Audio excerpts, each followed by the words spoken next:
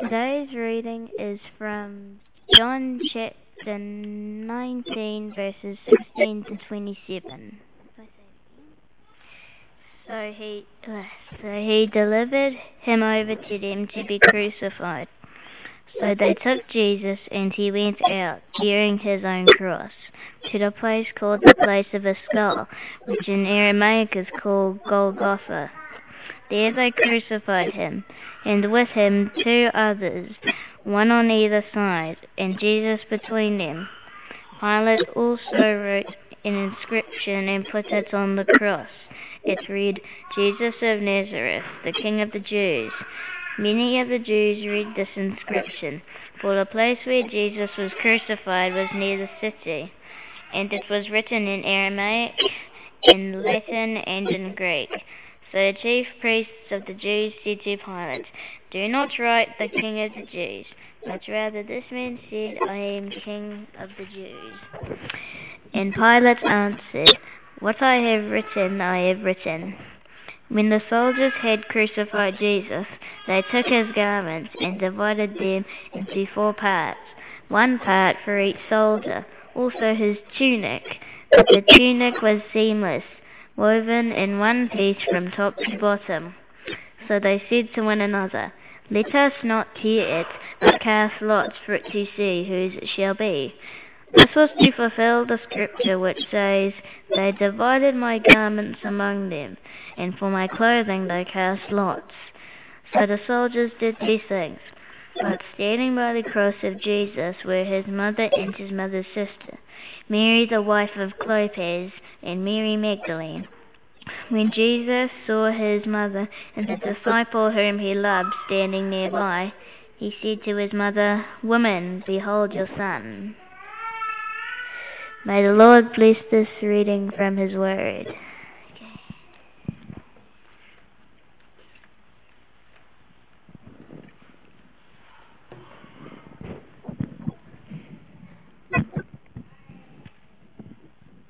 Don't panic, it's all going to be all right. Thank you, Jesse.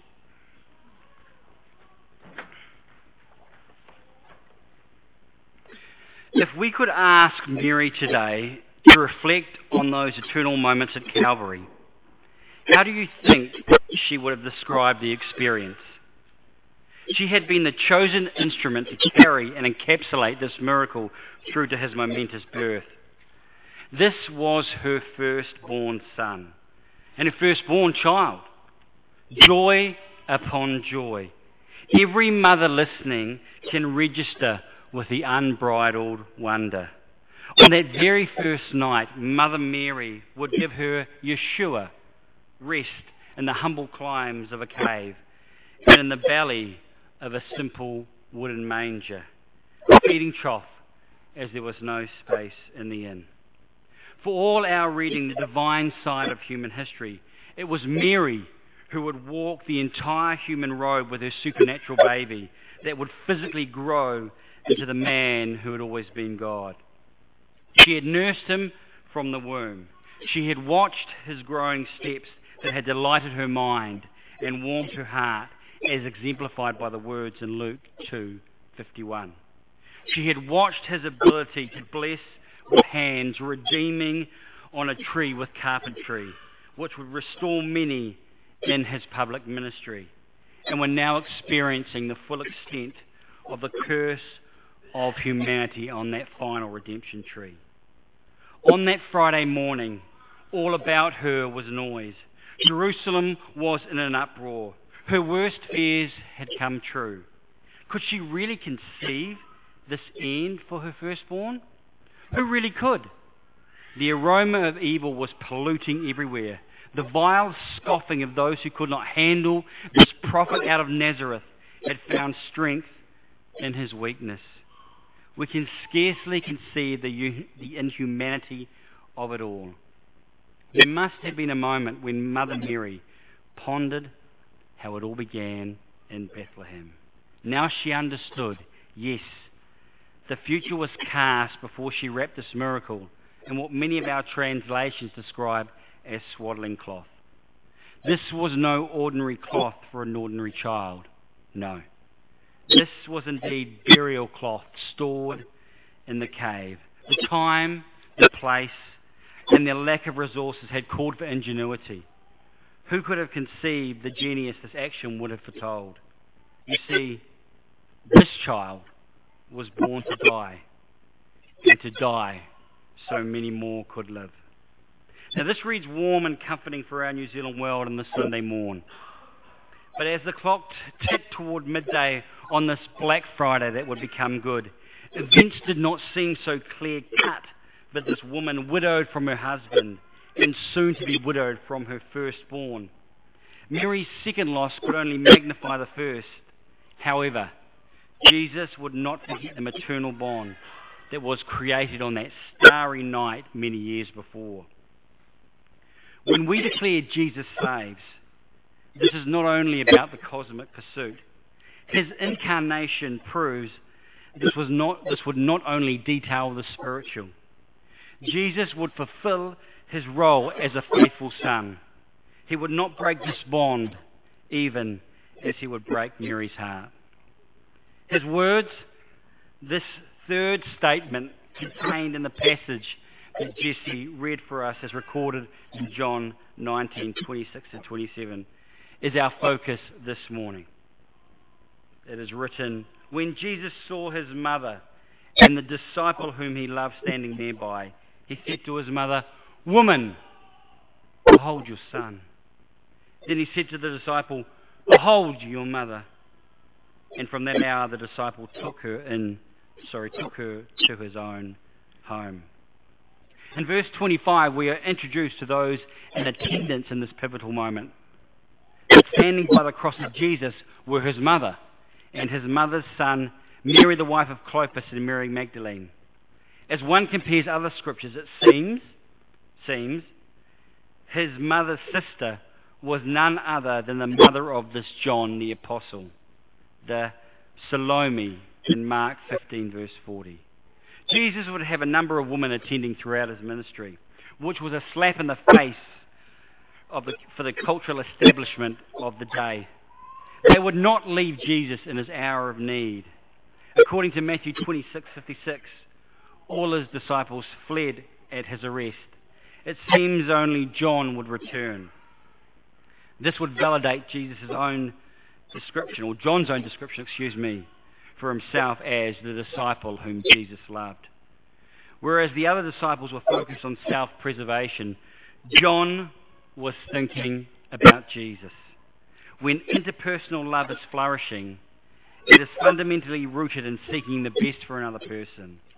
John exemplifies in these moments, even as Jesus did so on the cross. Jesus would have understood the potential real-life cultural consequences and severity that his loss would mean for his mother. Things were not looking good at this time for the sect of the Nazarene. Who would identify with this people once this deceiver was destroyed? Jesus is aware. He begins his words with woman, which is better translated as dear woman. One commentator describing this, quote, as an affectionate and respectful way of speaking to her. His care for humanity and sacrificial actions on the cross now had a tangible focal point in the material, emotional, and spiritual instructions to his mother and the one whom he most trusted for her care, now that he was to fundamentally leave this temporary home. Just before we consider the depth of message, consider the emotional cross Mary was bearing at this time. She had been broken in half when Joseph had died. And now when children are supposed to grieve for their parents, Mary was again bleeding from deep. Yet every mountain range that reaches into life must needs many valleys and numerous peaks to create such beauty. Think about this in your own life. Yes, this Friday would be the deepest, darkest valley, but it would soon soar with resurrection life. As we drill deeper on these moving words for Jesus, his mother, I want to attempt to also go deep with 2 points. while only lightly drilling on two more. Yes, if you've spent any time with me, time may steal us, because I tend to have too many words. But let us begin. Point number one. Jesus' third word on the cross was centered on honouring his father and his mother. A faithful Jew was serious about fulfilling the whole of the written law, which contained 603 more commandments than just the 10 on tablets of stone. The Jesus of the Gospels was not concerned about alleviating this standard, but in fact would raise it. It was not simply about the doing for Jesus of Nazareth. It was about the why you would do it, and even to the what extent. Obedience was not a dirty word for Jesus that it is for many of us. While 1 Samuel 15:22 would point out that obedience is better than sacrifice, and Keith Green would remind us of this in song, King Jesus would live out that the ultimate expression of obedience is proven when these concepts are united in obedient sacrifice. Practically, in the gospel records, this would make adultery more than just the physical act. Murder about what starts the process and leads to the act. And the eternal brokenness, cosmic distortion, and consequences of sin, more significant than even compared with the temporary physical marks, it could be described as a better option than continuing through. Yes, Jesus was an extremist, which is how Paul frames us positively in Romans 5:7-8 in these words. For one will scarcely die for a righteous person, though perhaps for a good person one would dare even to die. But God shows his love for us in that while we were still sinners, Christ died for us. Jesus was not normal, and neither should we. And Jesus was not an either or fallacy. Yes, the Jesus of the Bible is the literal embodiment of grace, but this was not at the expense of righteousness or the purity of one's pursuit toward the holiness of God. Jesus would save his harsh words for the religious, not because of their actions per se, but because they were not ultimately coming from a changed interior. It is the inside of the cup that makes one evil, Jesus would insist to the scribes and Pharisees in Matthew 23, verses 25-26. Considering the consequences of their general condition, these words should also be construed as articulations of grace.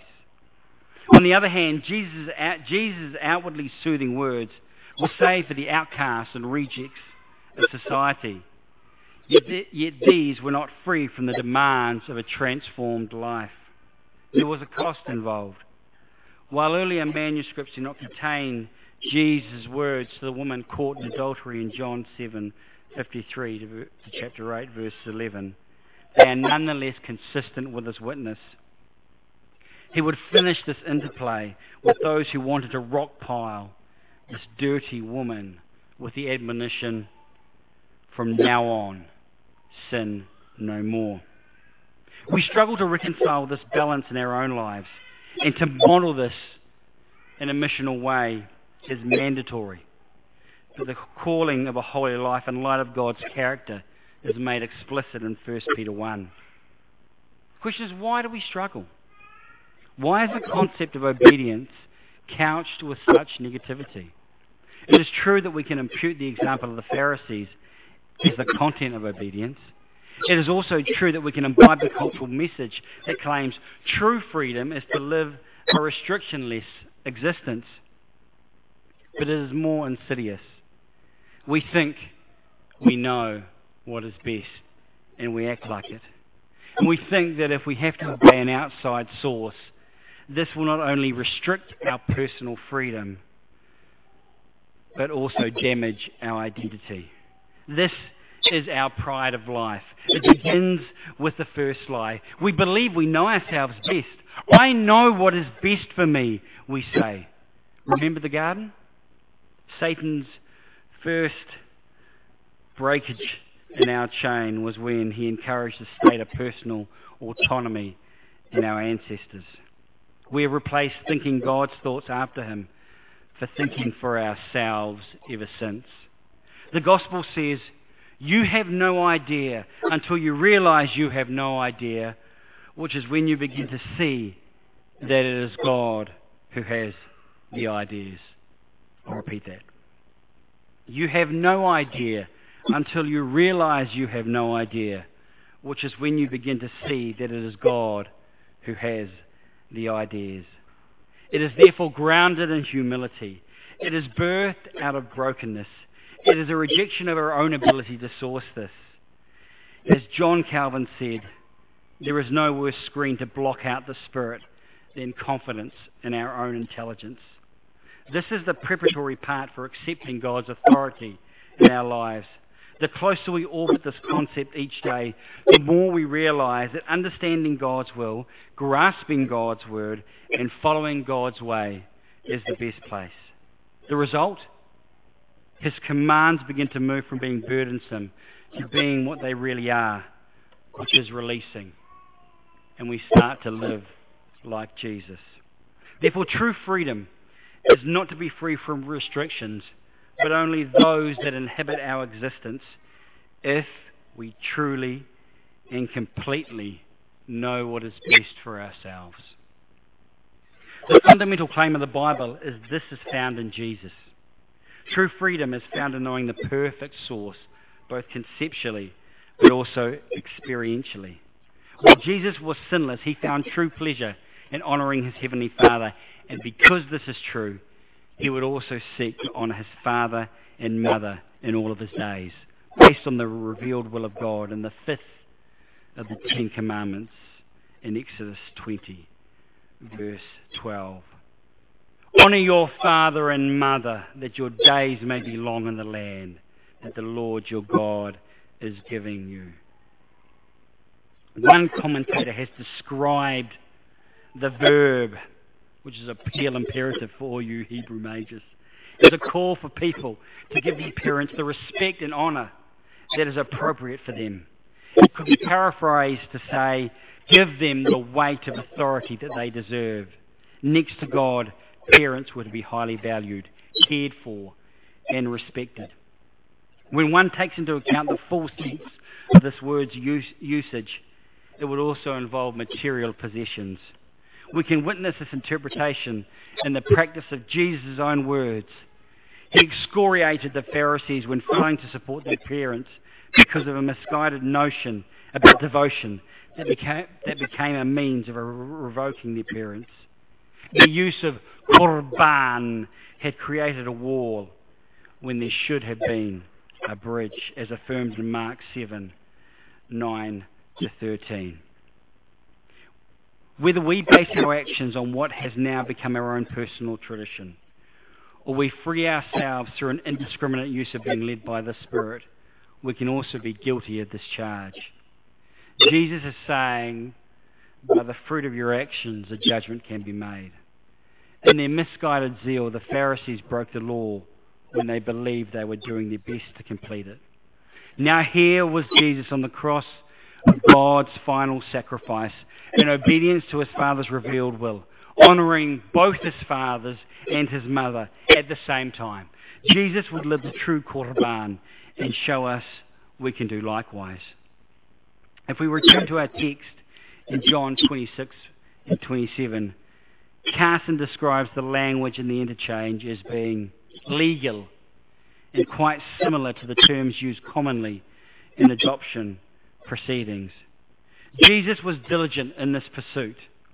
As mentioned, the financial viability in those days was a dangerous occurrence for a widow.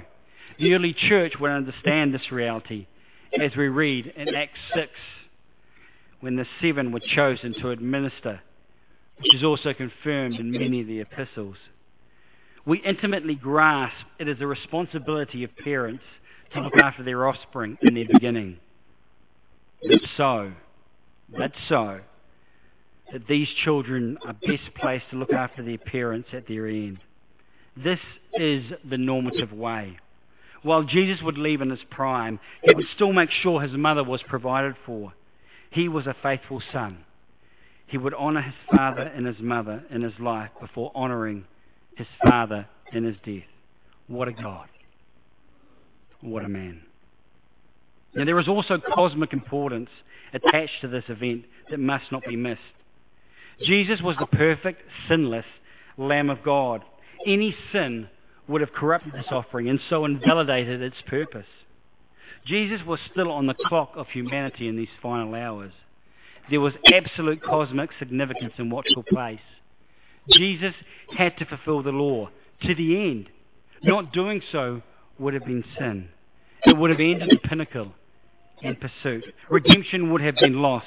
Satan's cruel game would have come into play, and we would have been finished. Hypothetical as history has proven these words, as Jesus was not about to miss this moment, the responsibility was still the Son of Man's to fulfill in real time. And he did. It is finished because Jesus never succumbed to Satan and never sinned. This honouring action, therefore, has cosmic importance, and we could say a forensic righteousness significance. Now, what about you? The application of the law for the believer today is one when there is much comment. But remember, 9 of the 10 commandments are reaffirmed in the New Testament.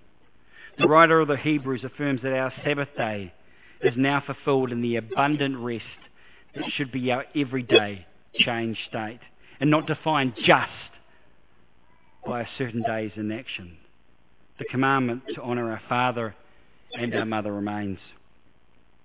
The application of this question can also be distinctive, dependent on the cultural group. We have a number of Asian students in our midst, and I believe it is appropriate to say that the pressure to honour your parents becomes culturally intense.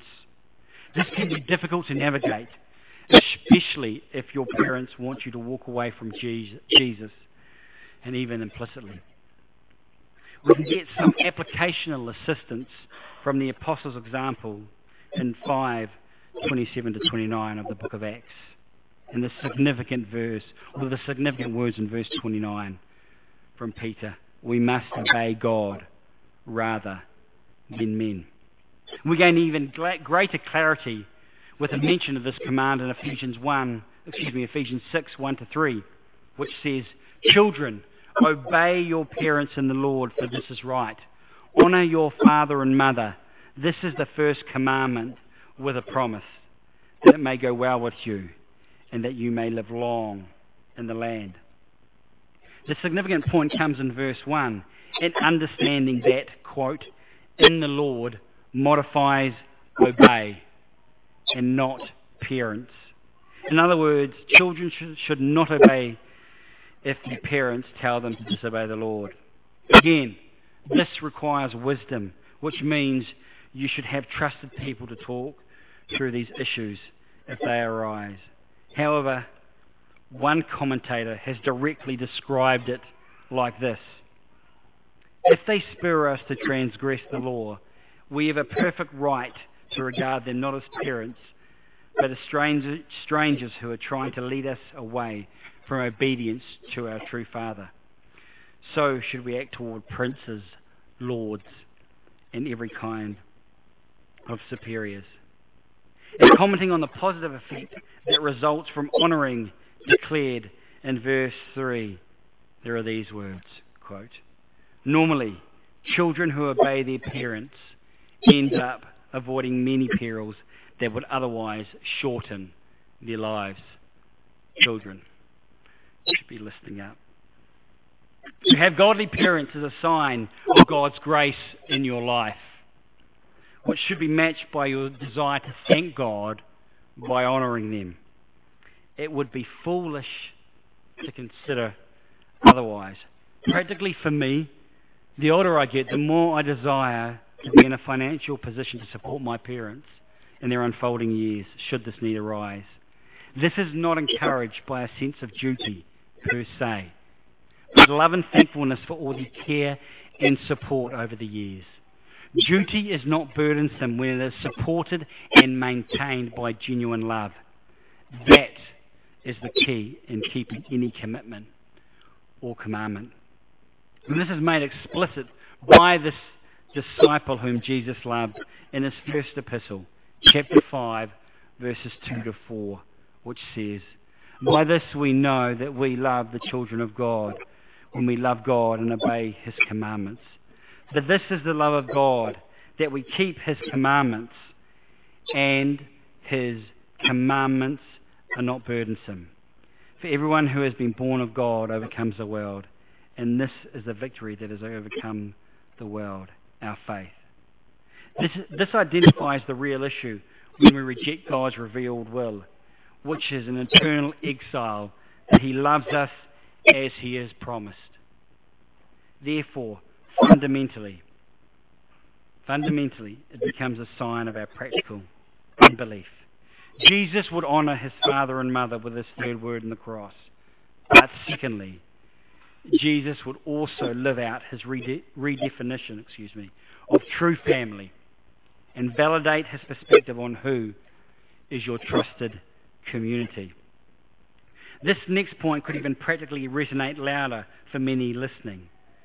So stay with me, people of Christ Sanctuary. In Matthew 12, 48 to 50, and Mark 3:35, in response to his mother and brother's desire to speak with him, Jesus would include the covenant community as a final arbiter of those who also bear the title family. At this point in Jesus' ministry, his family had not become fully integrated into the faith community. This is underscored in John 7, verse 5, where in response to his half-brother's cynical words about Jesus attending the Feast of Tabernacles, John would explain their motivation. Quote, "For not even his brothers believed in him." As a heads up, if you want a significant testimony to the truth claims of Jesus, take note of Jesus' half-brother's transformation after the resurrection. At the foot of the cross, they were still not to be found. They still did not believe. The events surrounding John 7 likely took place in the early part of September AD 32. The crucifixion likely took place on Friday, April 3rd, AD 33. The near 6-month period between these events had not impacted on Jesus' own blood brothers. But we read Acts 1:14, and we have these words. "All these with one accord were devoting themselves to prayer, together with the woman and Mary, the mother of Jesus, and his brothers." Some 40 to 50 days had transpired since Jesus had been crucified, and the resurrection had removed any cynicism and evaporated any doubt. Someone rising from the dead will do that. Jesus' brothers were now very much part of the covenant community that was about to explode as a church on the day of Pentecost. James, the half-brother of Jesus, would become a leader in the Jerusalem church, which is exemplified with Peter's words in Acts 12:17. And some 16 to 19 years after the crucifixion, in the Jerusalem Council of Acts 15, this half-brother James would be the leading voice. There are many proofs of Christianity, but the one that it is impossible to easily dismiss is the claim of the resurrection of Jesus. Paul makes this important self-evident, when reading 1 Corinthians 15. This is only magnified when you consider the response of those closest to Jesus. They could not be fooled into a position of belief from unbelief. The resurrection would prove that a prophet can be with honour, even in his own hometown. However, for the significance of this point, when Jesus was on the cross, he still decided John the believer was the man to take care of his mother and not half-brother James the unbeliever. Remember, it would only be some 40 to 50 days before James would become a believer, as proven by Acts 1:14. Yet Jesus did not act out of potential, but of reality. Jesus would commit his mother's future into the faith community. Practically, you can only trust those whom you have fully bonded and given yourself to. Do you realize the extent to which Jesus wants all believers to divest themselves into each other. Biblically speaking, eternal life invades the moment you are born again. It is the already. You live that true, assured future and the together future into today. We also prove the gospel in the way we love each other. The Apostle John will record Jesus' words in 13:34 to 35 of his gospel. A new commandment I give to you, that you love one another, just as I have loved you. You also are to love one another. By this, all people will know that you are my disciples, if you have love for one another. The aroma of our mutually inclusive love experience is meant to provoke those watching with the same words that those watching said of Jesus and Lazarus. See how he loved him. Practically, this means the church should become your nuclear group, because this is the environment you are remade to go off. We could also say that as the purposeful significance, trust, and intimacy of a potential relationship grows, so does the importance of the gospel being the defining principle. I'll repeat that. Think through with me. We could also say that as the purposeful significance, trust, and intimacy of a potential relationship grows, so does the importance of the gospel being the defining principle. We have the clear words in 2 Corinthians 6:14 about not being unequally yoked. But the Jesus living example may be an even stronger impress in our minds. Just two examples. Be prudent when moving into a business relationship. If a partner does not live with the same view of the world as you, their God may be money, and they may do whatever it takes to serve this end. Very simply, for all you singles, we have a number. Do not start a romantic relationship with someone who is an unbeliever, as you should never consider marriage with someone who is not a follower of Christ. This is Christ-centered common sense, and it is also the outworking of Paul's words in 1 Corinthians 7. But why? Why, you may still be wondering. Simply put, where it ultimately counts, they are dead, and you are not. In marriage, the two become one. There is a union, a joining together that cannot happen when only one person is alive. Marriage is also a God-given marker of much grander designs. This is God intended.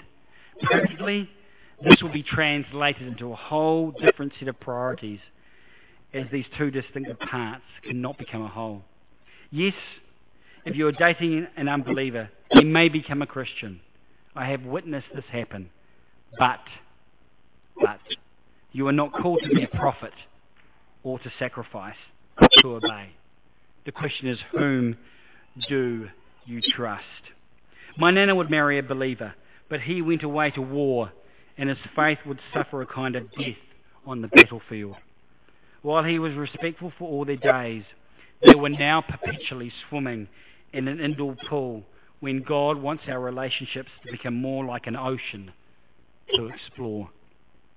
One could even describe it like the Dead Sea versus the Mediterranean Sea.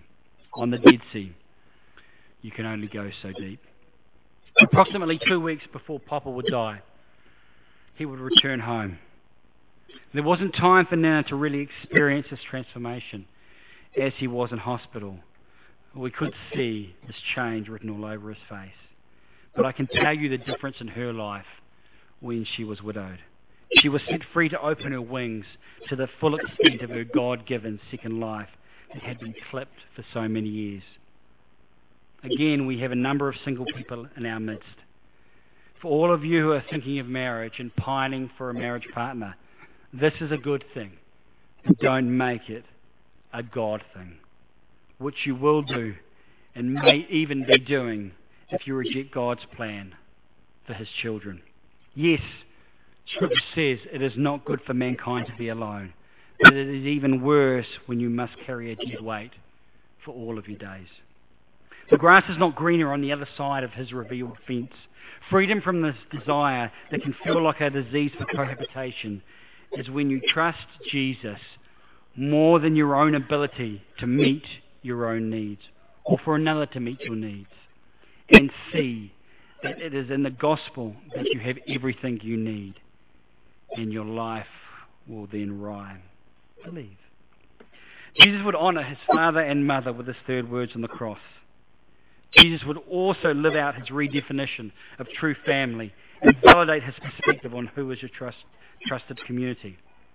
But Jesus would also prove that in the toughest of circumstances, obedience in sacrifice is not beyond you. We must be very brief. Jesus proved that when life is falling apart, you can stay together and still fulfill his will. Yes, in a maelstrom of suffering, it is easy to lose focus. It is easy to flounder. We have all been there in our own times of testing. Suddenly our focus becomes all about me. The key is to follow the example of Stephen in Acts 7. Words in verse 56 are primary. And he said, which is Stephen, "Behold, I see the heavens opened, and the Son of Man standing at the right hand of God." The key? Have your vision always arrested by Jesus. A growing experience will give you the strength to handle any imposition, proven by Stephen, praying for his killers to his death. Finally, Jesus would affirm that believers are also called to prioritize the physical needs of others, especially believers. Jesus did not have a spiritual versus physical dichotomy. Redemption is about the totality of life and the totality of the person. Matter is not evil. We are called to minister to the whole person.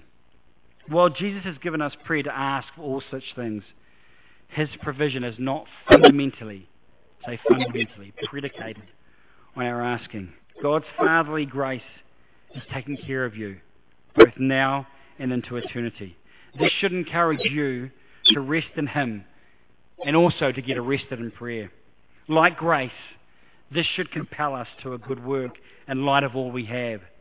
Living grace activates change. Cheap grace just detonates on arrival. It kills activity. See, Jesus was not the only one from this peer group to lose his life at this time. There was Judas. Judas loved money, status, power. His relationship with God was proven in the way he trusted God to provide. He did not. 30 pieces of silver, the price of a dead slave, was his to take. While running after the wrong things will not necessarily kill you in an instant, it is a slow death. The example of Judas, in contrast to Jesus, shows you two lives, two deaths, both dealing or both trusting with provision and in provision. Jesus trusted himself to his Father and obeyed, honouring his father and mother. Judas did the same, honouring his father, the devil. We each make that cosmic and functional choice every day. Even when the king was treated like a criminal, he did not forget to act out of his true position. It's an important point. Act out of his true position. In Jesus' third word on the cross, we see a faithful and loving Son. Now, I have written a book. No, this is not a commercial. One scripture that has proved pivotal in this multitude of words is Acts 4:13, especially the closing part, where the authorities recognize that this ragtag bunch of ordinary people had been with Jesus. How do we get there? How do we get there? Mary is our example. We stay at the feet of Jesus and accept the honour he has given us from the cross. This honour does not work as the world exemplify in their own pursuits, but in gaining everything from Jesus, we can now also willingly lose everything for him, as nothing else compares. This means we can now give up our own futile search for gaining fame for our own name, and rest in his amazing grace. This is both our high calling and his answer this Sunday morning from his third word. Let us pray. Almighty God, we thank you for Jesus. We thank you for what his death and resurrection means for us cosmically. We also thank you for what his example shows for us. We thank you for Mary. We think of the beginning as a young girl, really, and the miraculous events that surrounded your coming. We thank you for her faithfulness, her part in the cosmic delivery of our Messiah. I pray for the people here today who have come to hear your word. I pray that they will have heard your word, and in their hearts and their minds they will have resolutely given themselves, committed themselves to Jesus. They'll once again realise their own tasks, their own pathways that they've constructed throughout this week when they've looked for meaning in and of themselves. And they'll realise that meaning is only found, true meaning is only found in Jesus. Speak to us. Change our lives. Give us the strength to be more like Jesus. I pray these things in and through his victorious name that can change the unbeliever to the believer like his brothers. And we thank you that you've done that through us and in us. I pray for anyone here who does not know you, that your Spirit will speak into their heart and you'll nail them to the cross. As that is the place where true life is found. Amen.